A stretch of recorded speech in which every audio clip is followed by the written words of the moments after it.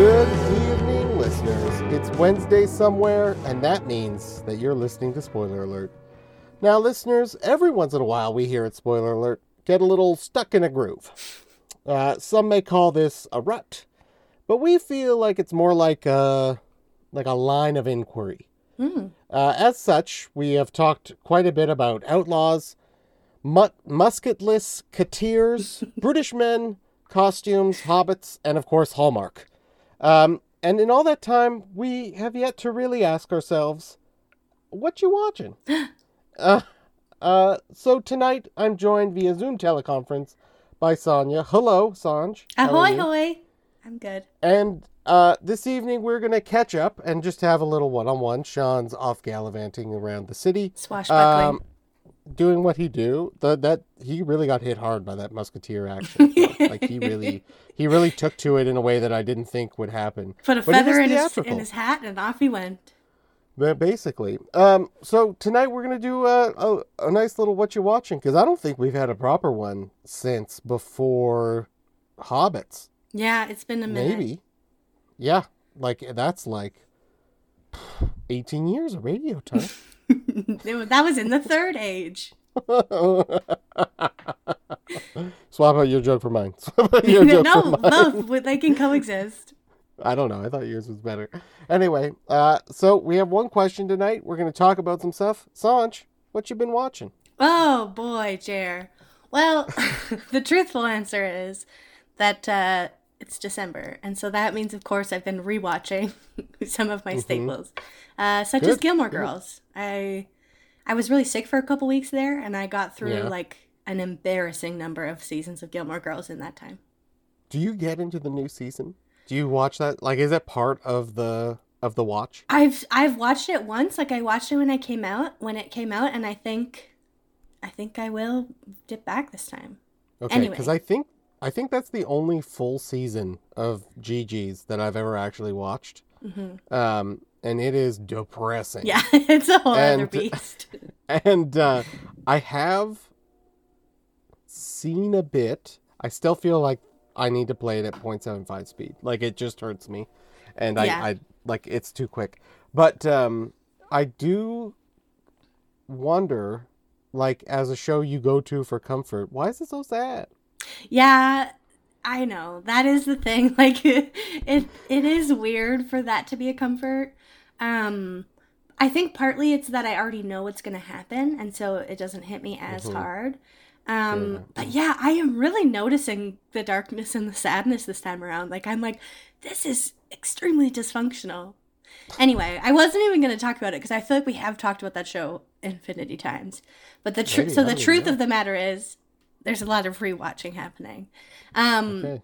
But one of the things that I have been watching that I would like for us to talk about, because I think you've watched at least a little bit of it as well, is season 2 or part 2 of The Vow, which is one of a couple of NXIVM documentaries about NXIVM, which was a cult that claimed to be a executive success program, a business success program, very, very much a cult, run by one Keith Raniere, who, spoiler alert, also super weird, not a nice dude, is in prison for the rest of his life. So, prison should probably be abolished, except for him. Is sort of my feeling. And after watching season 2 of The Vow, where they go through the trial and a lot of the really awful dark stuff that was revealed in the trial, it really confirmed that feeling for me. I am very surprised, because I think we've talked about the season 1 on the show, and then there was another documentary which I thought was actually a little bit better. That was a private one done by that Australian mom. Yeah, I think that's Catherine enough. Something. Yeah, I can't remember. Oxenberg? Yeah. Wow. But before the credits, before the opening credits were done on season 2, I was immediately filled with rage at remembering all of the stuff that happened before. And I think part of it, one part of it is that I was pretty sure that multi-level marketing was involved somehow. And I don't know if I just added that in because I was upset or if it's actually true. No, it's true. Yeah, okay, see, there it is.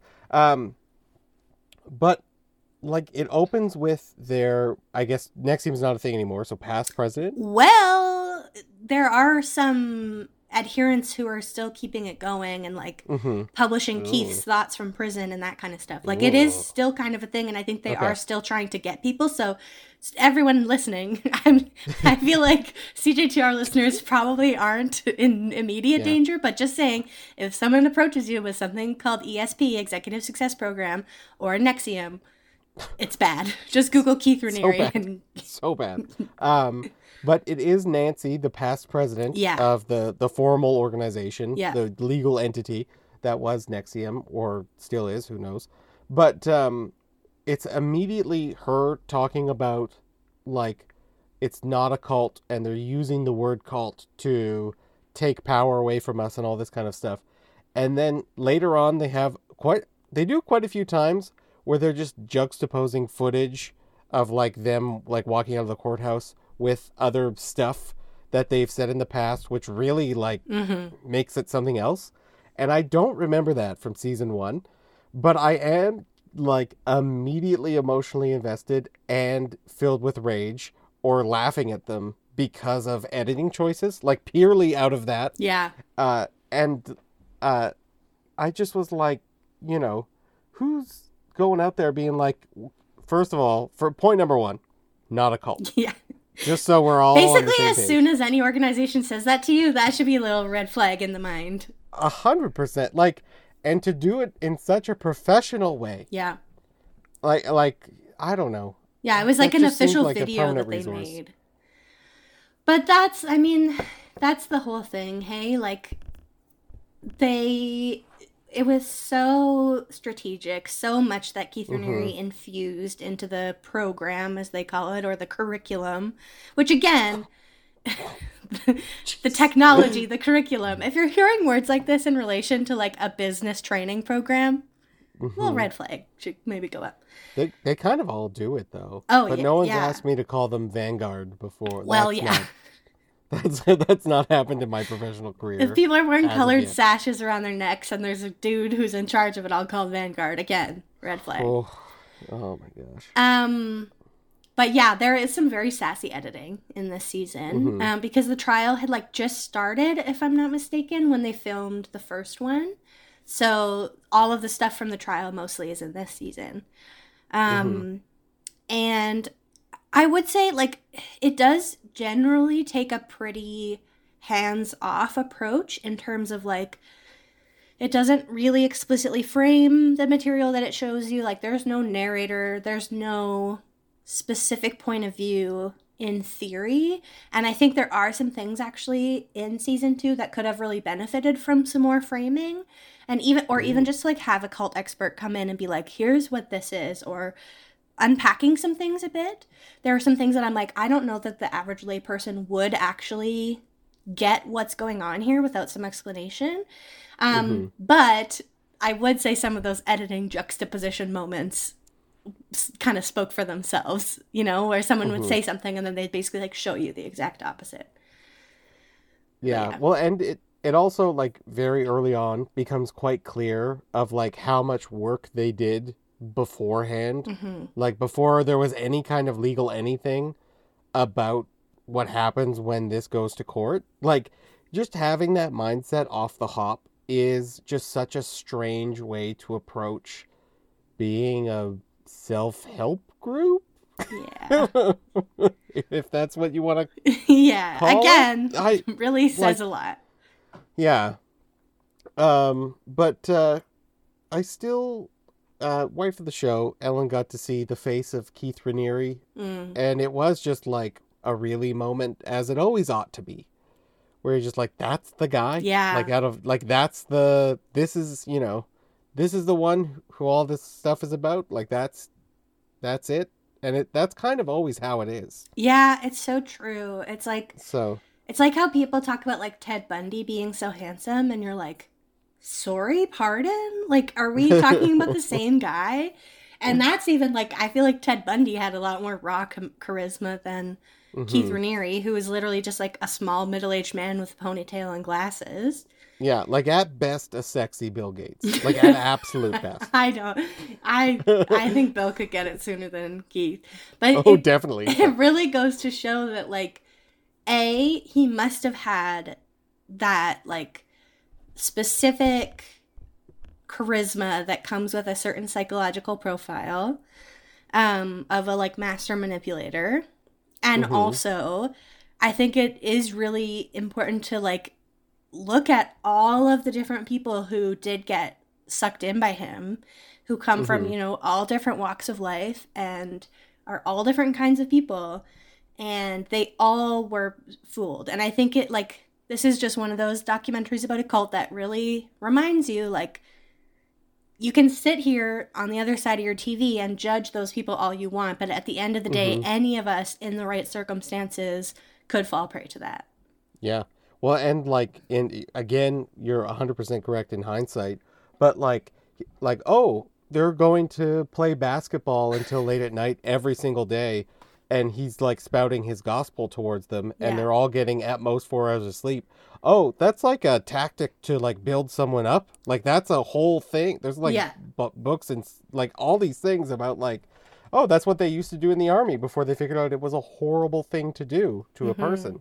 But, you know, when you're just playing basketball, like, we're just playing there's nothing behind this. Anyway, it's making me mad now. So.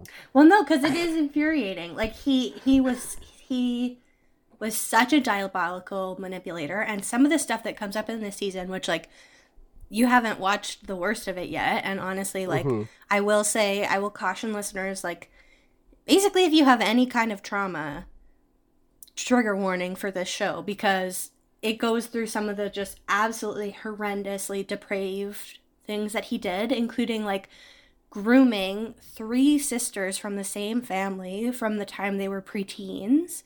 One of whom he, like, locked in a room for 2 years. Anyway, it's really, really dark stuff. And it just is so infuriating. Like, how many people he fooled into becoming complicit also is, like, one of the things that I really was, like, reckoning with in watching it, is, like, there are all of these people who are both victims and also perpetrators alongside him. Nancy Zaltzman being kind of the key one. Like, I have not stopped thinking about her since I watched this season, because so Nancy Zaltzman was, like, really his, like, right-hand gal. She like ran the company itself. And they actually got her to talk to them for this docuseries. And really, the whole series is kind of like leads up to these moments where she's really being confronted with her complicity in things. But it's really hard to tell what is genuine remorse from her and what is her saying what she knows she should say to the cameras, to sort of also, like, appease her own, because in a way that kind of, like, makes her less guilty in a way, right? If she kind of, like, plays the victim and then, like, you know, admits some of the stuff. Anyway, it's wild. It's just wild. Yeah. Well, and we should also mention that the whole thing is made by, I can't remember, what's Mark's last name? Okay, so it's actually not. It's not him? No, we were mistaken about this. I was looking into this. What? Mark Vicente, who was at one point, like, Keith's right-hand guy. He did, like, all of their footage. He's a filmmaker. So it's a lot of it is his footage, but he actually didn't have any involvement with the production itself, which I think does make a big difference in terms of my opinion on it. Yeah, because the previous season, and that's kind of why I liked the other movie documentary better, because it didn't have, like, this, like, very, like, the first season did have, like, a vibe of, like, here's the bad people and here's what happened. Yeah. You know, like, they anyway. So I am interested to hear you, like, because you said it's not as clear this time. But I thought Mark was all over this whole Me thing. too. This was something we took issue with the first season, because it really depicted some of those people who had left. We felt like it was trying to only paint them as victims and not kind of recognize the ways in which they were complicit. So yeah, it is interesting. Now, Mark is such an interesting figure to me. I went and listened to a few episodes of his podcast, actually. And I don't think that he has fully deprogrammed himself from some of the ideas. Yeah, that's maybe all I'll say about that at this point. But like, he's Hmm. a very interesting person, and he has some interesting ideas still. Yeah. But yeah. Well, I wonder because I did feel like in the first season, a lot of his like he has these like very large reactions to things. One of which is sort of like a pivotal moment near the end of season one, and it did kind of like I wondered if it was like for the camera, as he thought Mm-hmm. was like making this thing. But now that you tell me he is not, then huh? I know. I So know. It interesting. changes things. Hmm. Hmm. Well, okay. Interesting, Sanj. But I will yeah, keep watching The keep Vow, watching for sure. The one thing likely I in want to 20-minute say increments. is, like, for anyone who is going to watch it, the thing that I feel like they didn't address enough is how the manipulation and the abuse was baked into the program. That's something that Nancy says several times throughout the season is like, but no, but the program was good and it worked and it helped people. There may be a few people out there who were somewhat helped by this in some way, but Hmm. it was at its very core manipulative and abusive technology. And there's one episode in particular where they talk about the quote unquote Tourette's study where they claimed that they had cured Tourette's. And that's the episode I think I took issue with the most because it did not unpack the way they just force people to basically repress their tics. Hmm. And it actually, in a way, like ties in a lot of really toxic stuff from mainstream psychology. And I think that's actually part of the reason they didn't necessarily unpack that all the way because, anyway, it's a whole broader thing. But if anyone wants to Hmm. talk about this, send us a message on Instagram. I could talk about it for literally forever. But it's the whole thing of like basically what he did was build something Mm-hmm. as a tool that he could like almost sell to people without like that's literally what it was. Yeah. So like it made them think that they wanted to do like it was a thing they were entering into Yeah. on multiple levels in very strange ways, each one getting like more and more intense with like you as a person, your money, then eventually your Mm-hmm. body. Like it just kept going. And like it is sort of this like ultimately very clever package. Like that's Yeah. what he did. And I remember like watching the first season and people talking about like because this also comes up with what was the what's the Scientology movie with Leah Remini that they Oh, produced? yeah, I Because can't they remember. talked about how the system like hooks you in or rejects you because of these various tools, Yeah, but people buy into it in a way that they don't realize that that's what the tool is. exactly. Yeah. So, And I think he intentionally did like adapt a bunch of stuff from Scientology. oh, for sure, Yeah. and like super super weird Yeah. and very uncomfortable, but Oh man. Anyway, Nexium, mhm. man. It's wild. Yeah, you're listening to The Vow on Nexium FM. AKA my brain. No, we're talking about what you're watching shows. Now we have to switch to something more different than I don't even know how to segue into. We all know what it is, but I want to talk about it for a few minutes. And that's of course Star Wars. Star Wars is on my list 2 times this episode. Wow. This thing happens to me, Sanj. I hope it happens to you too, because I do like it. And it's where you're like into a thing for 2 months. And it's even better when you're not into the thing and a thing brings you into the thing, Mm-hmm. if that makes sense. Yeah. I have Anyway, ADHD, so that's sort of my whole life is like there we go. 2 months of intense hyperfixation and then move on. Well, maybe I got it too, bro. Anyway, I would like to talk about what Disney has done with its new hit show. I don't know if it's a hit show, Andor, um, which I will say is very good. And I think it's probably I think it's good for Star Wars, but I think it's also just a good show. And Mm, I don't think Obi-Wan Kenobi is that. Like if it's good for Star Wars, but it's not a good show. Like, like if mm-hmm. that makes any sense. It does. They kind of just made 3 movies and rammed them together. And I think that's a good thing. They took a lot of risks, which is also a good thing. There is a performance by Andy Serkis in the third part, the second part, I guess, the fourth part, I don't know, of this show, And it is so incredible that, like, I was actually surprised. And it's not like there's no makeup. He's just in a suit. He's just a Star Wars dude who yells at prisoners. Like, that's his whole deal. Yeah. And he might be one of my favorite actors right now. Wow. And I literally, every episode that he was in, I would, like, first of all, you're kind of surprised because you don't expect to see Andy Serkis. You know, like, you don't like he's there, but he's a monkey. You know what I mean? Mm-hmm. Like, that's the, anyway, he did such a good job. And then I'm, like, sitting there thinking, like, well, what else has he been in? And, like, he was in the Marvel thing and he was okay. He was a dude without an arm or something. I don't know. Anyway, I wonder if, like, the new Disney model is, let's make a show and a movie, whatever, and we're going to put all of these baity characters in it that you might like, you might not like. And then we're going to watch the show, and then we're going to see what the most response is.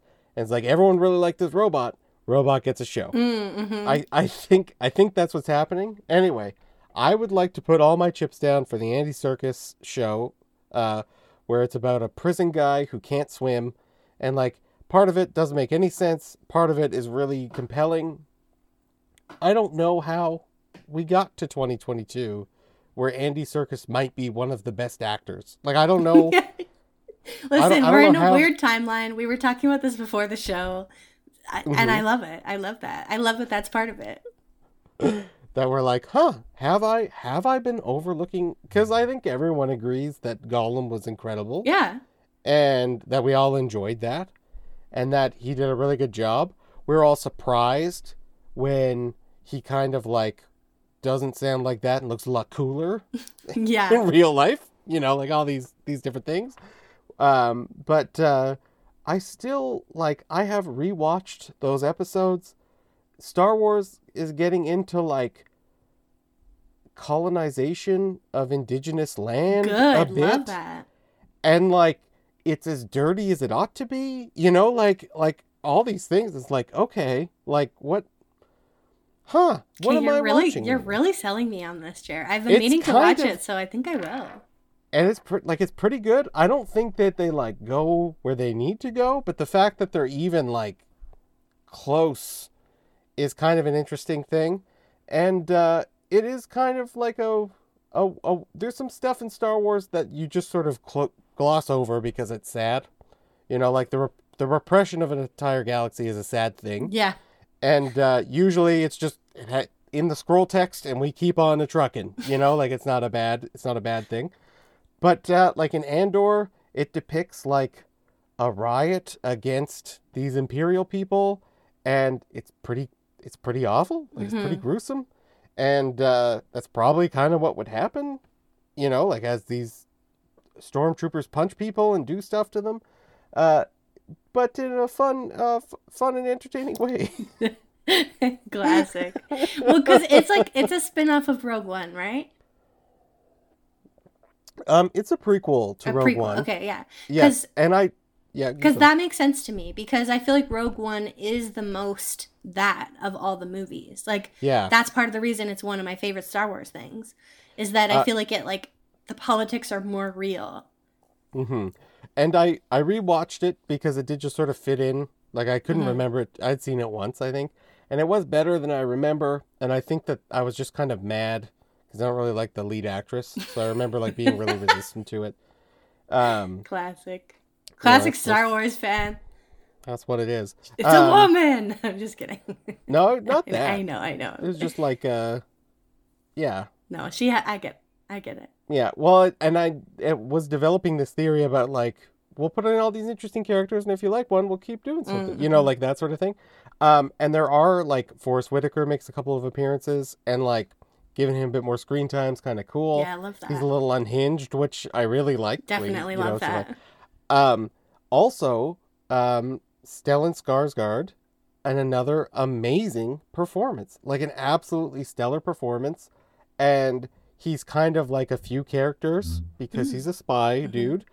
And it's like a little bit of insight maybe into, like, how he approaches characterization.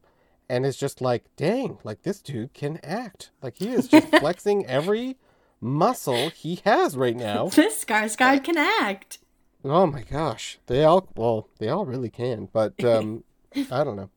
I think the lesson here is that if you like Star Wars, please watch it. And I think we may be coming to a time where Star Wars will branch and we'll get more episodes of R2-D2 and C-3PO droid adventures for children to watch. And I will get more episodes where they like maybe like a little closer each time, like, oh, okay, well, like now we're going to show the torture scene instead of just imply it. Like where it just sort of like keeps leveling up. But Sonya, the Emperor's a bad dude. What? Imperialism is bad? Is this what you're telling me? Yeah, like it's just not a thing that's good or really that anyone should be into, as I've learned from Star Wars. Yeah, and no real world examples that are happening right now. Not that I can think of, certainly. And with that, let's take a bit of a break. We're talking about watching stuff on Spoiler Alert on 91.3 FM, CJTR, Regina Community Radio, tuned into the community. Welcome back to Spoiler Alert. We're talking about things that we've watched today, gripes we have with people and things and systems that exist around us. We're going to keep talking about stuff we watched, at least, for sure. But before we do that, Sanj, do you know what time it is? It's currently 8:48 p.m. It's game time, Sanj. Wow. Well, you messed some people up with that 8:48. It's pre-recorded. Anyway, that's going to be great. For those who don't know, if you're just tuning in, the game is where I spend, it was actually like quite a bit of time this week, looking for a title related to our topic that hopefully Sonya, this week, has not seen. Sonya needs to come back from an epic loss that happened a few weeks ago. Don't bring it up. I'm still mad. I feel it was a sham. Now is her opportunity to get some points. Oh boy. Sanja, are you ready to play the game? I guess so. I'm scared. This week's title is Creeper World. That title again, Creeper World. Creeper World. Okay. Now, see, the thing is, you by saying that, you ignited my inner competitiven's. That's what I And so there's a part of my brain that's like, should I actually try and guess what I think this is about? I think you should. I think Sean's not here to defend his title, and you should. Yeah, I should just go for it. Yeah. The problem is, the thing that I think it might actually be about is something I don't really know about. Well, let's dive in. Okay, so I think Creeper World is a children's show based on the creepers from Minecraft, which are those green dudes, green pixely dudes. Yep. And it's just about what they get up to and their fun adventures. You'd think that they'd be the villains, but actually it's a kind of a Wicked situation. Where it's like, you thought you knew the story of the creepers, but here's the truth. So that's what I think Creeper World is about. Okay, well, thank you. Thank you so much, Sanj.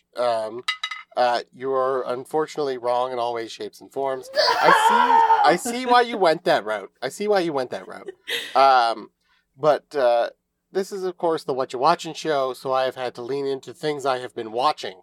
Well, I thought you might be watching it with the child. I could. That's a fair thing. And I was watching with the child. That did happen. So I mean that's a good thing. But I did have to trick you. And for that I feel bad. So it was a trap? It was probably a trap. Yeah. Creeper World is a tower defense real-time strategy video game developed by Knucklecracker. The player must survive the onslaught of titular blue mass known as the Creeper, which rises up in the playing field and attempts to destroy my base of operations. Creeper World, namely Creeper World 4, is a really fun game on Steam that I play for like 15 to 20 minutes a day as I fend off the evil bluish purple creeper from my base. There's also a really cool mode that a lot of people have released with mods where you play as the creeper, which I might even be playing a lot more. And it's fun because it comes from space and it's a little bit scary.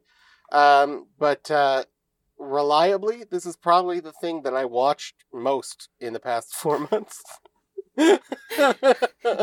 Love that for you. Thank you. I'm sad that I didn't even get the color right. It's okay. It's kind of like a blob thing. It's pretty fun if you're into like tower defense games that like really not tower defense. If you're into like real-time strategy games that like are pretty chill, Creeper World 4. They also have the other ones are like top down. They're pretty fun. Used to be on like Flash back in the day, and now they've like leveled up to Unity. Anyway, Sonia, thank you for playing the game. Thank you, Jer. Thank you. We're all better for it. Today we're talking about what we've been watching because we haven't talked about that for so long. Sonia, what else have you been watching?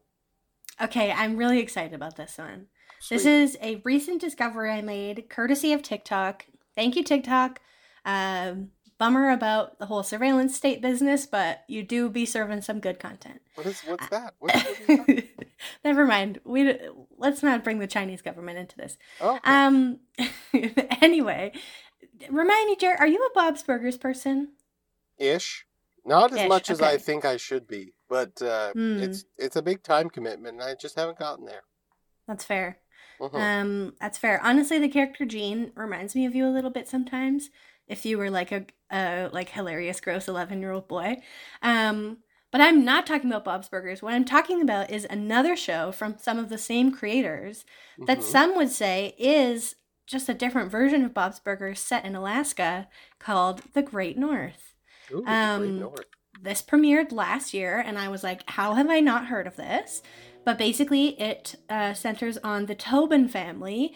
So Beef Tobin is a single dad, played by Nick Offerman, who lives with his children. Ham, played by Paul Rust. Wolf, played by Will Forte. Moon, played by Aparna Nancherla, one of my favorite comedians. And then his daughter, Judy, played by Jenny Slate. And then his adult son, Wolf, his fiance, is played by Dulce Sloan, who's another really great comedian who I think is very underrated. And it's just about their, like, very wholesome, silly adventures living in a remote town in Alaska and being a little sweet single-parent family. And it has a lot of the same, I would say, like, energy as Bob's Burgers. Like, it's the same kind of, like, 12 jokes a minute format. Every character, you're just like, I'm rooting for this family so hard. Like, it just like gives you the warm fuzzies, but it's also very silly and fun. Yeah, would highly recommend. Nice. That looks awesome. Does the whole Hulu, because Disney Plus bought Hulu, is that correct? Is that how that happened? No idea. Okay, I think that's what happened because I think there's a lot of this Hulu content that has moved. It also it happened from Solar Opposites as well. They talked about it in the show, which I thought was funny.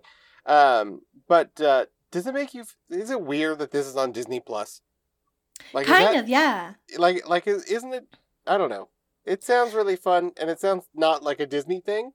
Yeah, because I think it's a Fox show, maybe.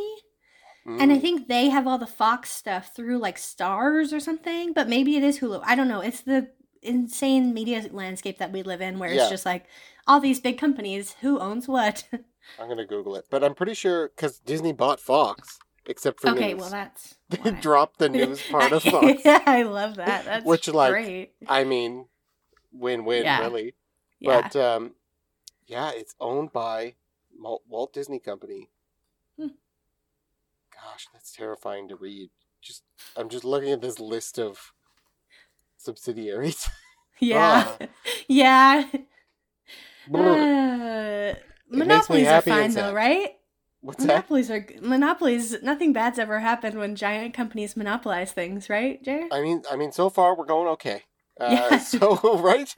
Yeah, everything's good. Things are good. Things are really good, and that's why it's important to have shows like The Great North to watch that warm your heart. There we go. I'll check it out. That looks really fun. You should. Also, one really fun thing is that Judy is 16 and her imaginary friend is a big Northern Lights Alanis Morissette in the sky. And Alanis Morissette actually plays herself. And I just think that's great that they got her to do that. Nice. I mean, if I were her, I would say yes, but that's just... Yeah, same. It was a good call, I think. Right on. Speaking of the child and shows I do watch with the child, you already know what's coming. The world knows what's coming, but we do have to talk about it. And that is the amount of Bluey that I have been watching. Oh, so cute. So first of all, for those who don't know, I'm just going to give a quick Yeah. Google search here because I actually don't know what year it came out in. But Bluey is a 2018 animated show from Australia. It is about a world of dogs.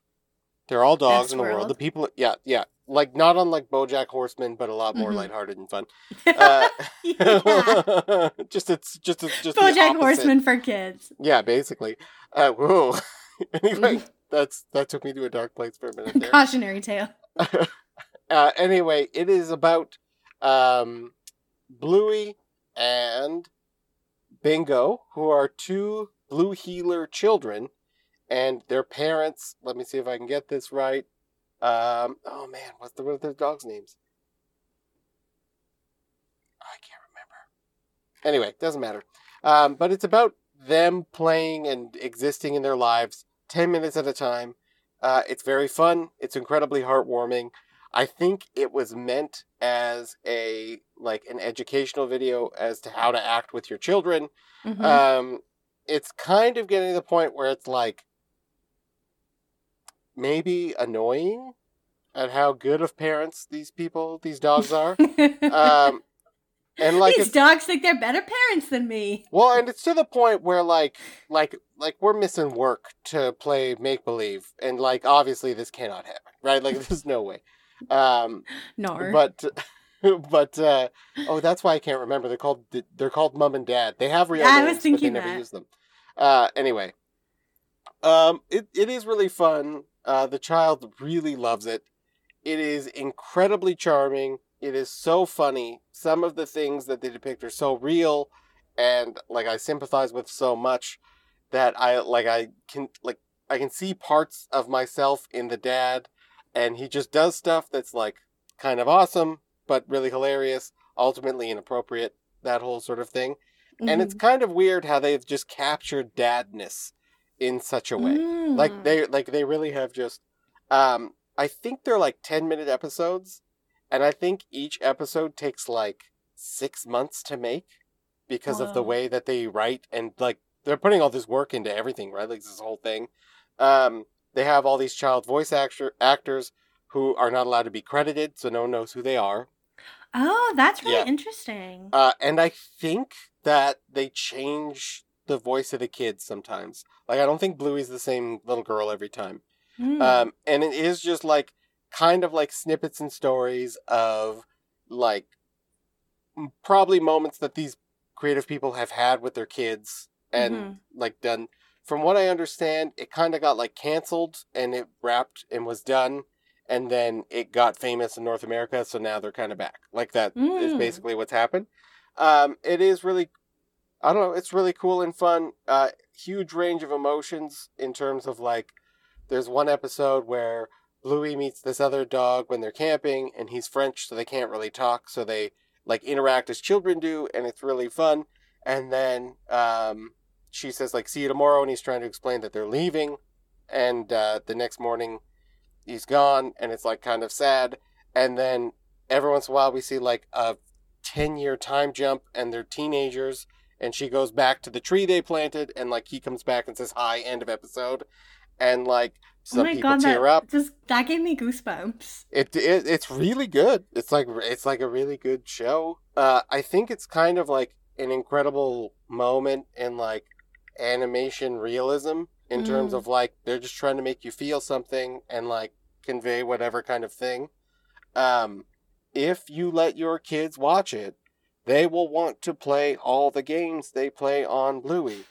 And sometimes it is not possible. Like it is just not a thing that we cannot commit a day's worth of resources to building a fort. Like it's just not a thing we can do. Yeah. But it's like, I don't know, it's fun to think about. And then, Sanj, every time I think I'm out, they kind of drag me back in. When the dogs sleep, they puppy dream.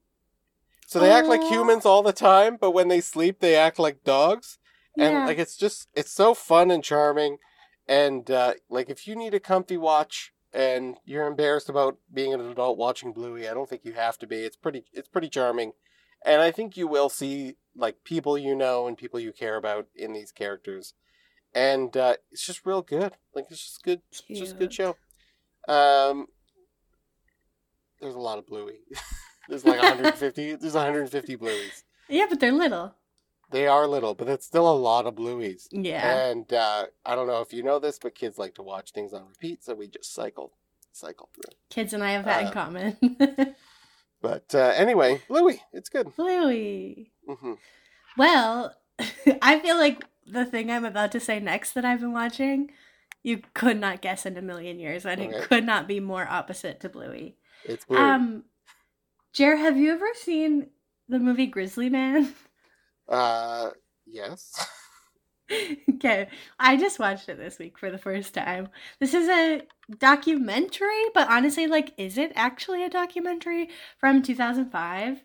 About it's Werner Herzog, isn't it? Yeah. I did forget. Yeah. So that's why I say, like, it's just sort of him telling a story that he wants to tell, which is why I say it's not exactly a documentary about this person, Timothy Treadwell, who was a very unwell person who for 13 years every summer would go out to Katmai National Park in Alaska and hang out with bears, much too close to them. Now, can I just say, this is a like silly and specific thing that I was very hung up on the whole time.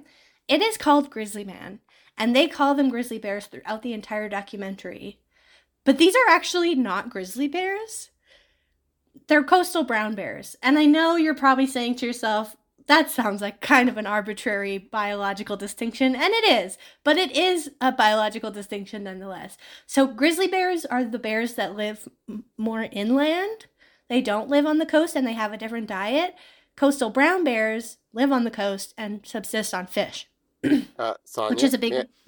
May I interrupt you for a moment? Yeah. You are 100% justified in your anger, and that is very distracting for this whole thing. And I cannot believe they let this go ahead without a quick Wikipedia. Well, I wonder if maybe this distinction was made after 2005? Because there's literally a biologist in the movie and he calls them grizzlies, and I'm just sitting there being like, sir. And the reason I know this is because I think I talked about this earlier this year. One of the hyperfixations that I've stumbled upon recently is the bear cams at actually the exact same national park, Katmai National Park. And so I have learned a lot about these bears through this hyperfixation and watching the bear cams. Like, I'm like, sir, I've spent hundreds of hours watching these bears live. I know what they are. Anyway, all of that being said, Grizzly Man does sound better than Coastal Brown Bear Man. So I get that. But, so basically this man went out into the wilderness, got much too close to the bears, had this whole narrative that he was like protecting them from what? No one's really sure, because poaching literally isn't a problem in that area, and they're ginormous bears. They can sort of take care of themselves. And in fact, and so spoiler alert, in the fall of 2003, as literally anyone who heard this story could guess, he was eaten very violently by bears, and also his girlfriend was as well, which is very sad because she didn't want to be there. And Werner Herzog, though, with this movie, is really trying to do a whole, like, Timothy Treadwell reveals a deeper truth about humanity and finding meaning in your surroundings. Like, he's, like, trying to make it this, like, deep, artful thing that I honestly just don't think it is. Like, this man, it's just evolution in action. Like, and in fact, this man to me is a villain because he was responsible for the death of at least 2 bears directly. They shot the 2 bears that ate them.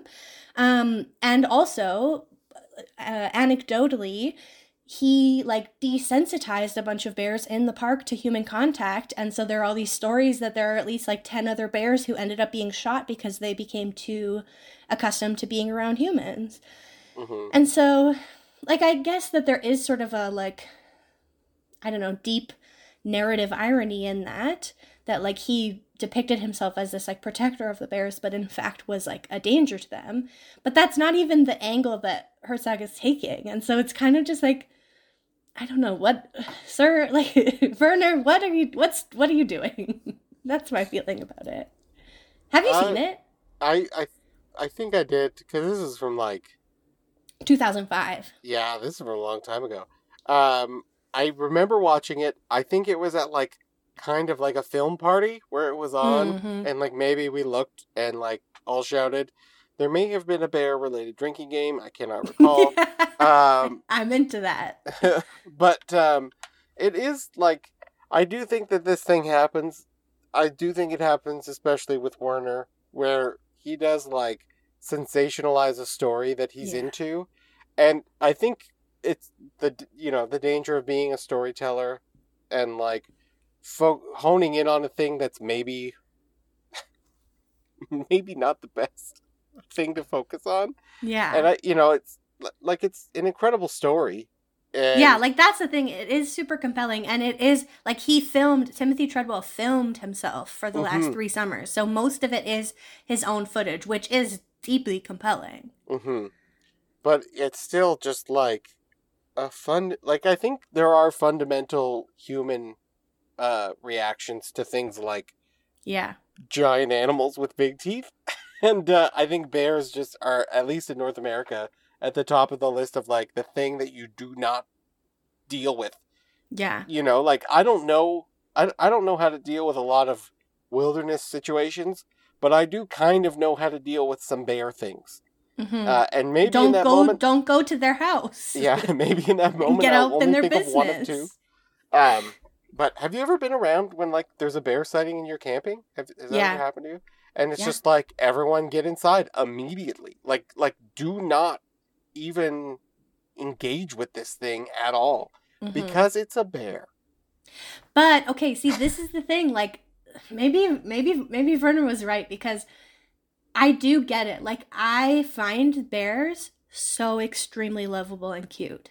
It's that thing where it's like, if dangerous, why friend-shaped? Because like they are at once both deeply terrifying, but also so adorable and beautiful. Like literally teddy bears are a thing, 100%. Yeah. And I think there is like an allure to like, I think we're predisposed to liking furry animals. True. Because like there's the whole Neil deGrasse Tyson evolved with wolves thing, which I still think is fascinating. And like, he's just like, this is why we like them. Like, that's it. This is it. This is why we like dogs and cats and all these things. And I honestly think it extends to bears and tiger kings. Oh yeah, any mammal. Probably. Yeah, I mean, not any mammal. I think possums are gross. Well, that's your opinion, man. Yeah, but I mean, I love a possum. Wife of the show's all over a sloth. Oh, I saw a sloth when I was in Montreal at the Biodome. I did too. I lost my poop. Amazing. It's wild. I was so excited. Yeah. Anyway, but let's just list some more mammals we like. What are other mammals we like? I mean, pandas are pretty dope. Yeah. Dolphins are pretty dope. Yeah. Not furry. See, and those ones aren't even furry, and we're like, yeah, we got that bond. And they're honestly pretty evil in some ways. Like dolphins do some dark stuff. Yeah, well, they're like people, right? Like it's like that's true. You know what? Like, you're right. Just like like that's the anyway. next week on Spoiler Alert, intelligent animal.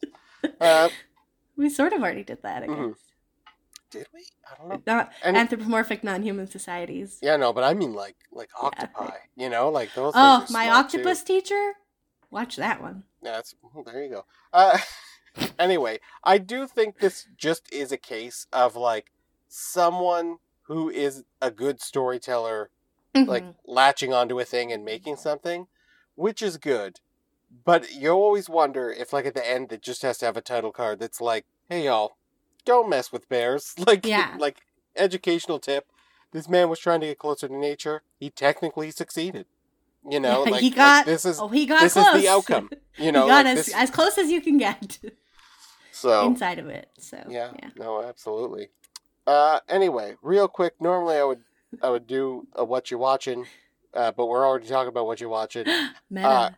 Anyway. Wife of the show and I did get swept up in what I will call the Brendan Fraser storm. Mm-hmm. And it occurred to us to rewatch The Mummy. And hot darn, like, it's just a good movie. Super problematic watching it years later. Whole bunch of stuff they didn't get right. Whole bunch of stuff that they just, like, really phoned it in for. It really is hard to watch something that is, at the same time, like, very good, that depicts women in a very poor way. You know, like, it's just, like, we're getting to the point where, like, I'm really happy we have this awareness of it now, and sometimes you go back and you find something that's like, like, they actually did some work here, and it's kind of benefiting from that. Mummy is not the case of that, but it's still really fun. Like, it's just, like, it's a good adventure movie, and, how do you feel about Brendan being back, Sanj? Oh, I'm here for it. Yeah. I think he deserves nothing but the best. I have complicated feelings about his movie The Whale, which is, like, part of what's precipitated this whole event. Maybe we'll talk about it during our, like, year in review show at the end of the year, because I might try and get some eyes on it. But I just think he seems like the actual sweetest, most wholesome person. Like, I feel like I've seen a few pieces online of, like, him getting interviewed by someone, or just, like, even, like, just seeing his reaction when The Whale got, like, the 18-minute applause or whatever at Cannes. He just seems genuinely so touched and moved, and, like, a really good person, and I love him. Like, I just think he's great. Yeah. No, I'm ready to see more of his work. And like everyone, I'm kind of excited for the Scorsese situation that's coming. Because I guess they, like, made the part a bit bigger because he just, like, was doing such a good job, and I want eyes on that. Anyway, as per usual, we're all out of time. I'd like to give a shout out to the Garys for the use of our theme song, Manituna, my co-host, Sanj, everyone here at CJTR, and to you, our listeners. Spoiler Alert is broadcast live Wednesdays at 6 p.m., rebroadcast Fridays at 3. Do not pay attention when we say a time on the show, and is available as a podcast on CJTR's website. We're on Twitter at Spoiler Alert YQR and Instagram at Spoiler Alert CJTR. If we time this out right, My Electric is coming up next. See you next week. Bye. Bye.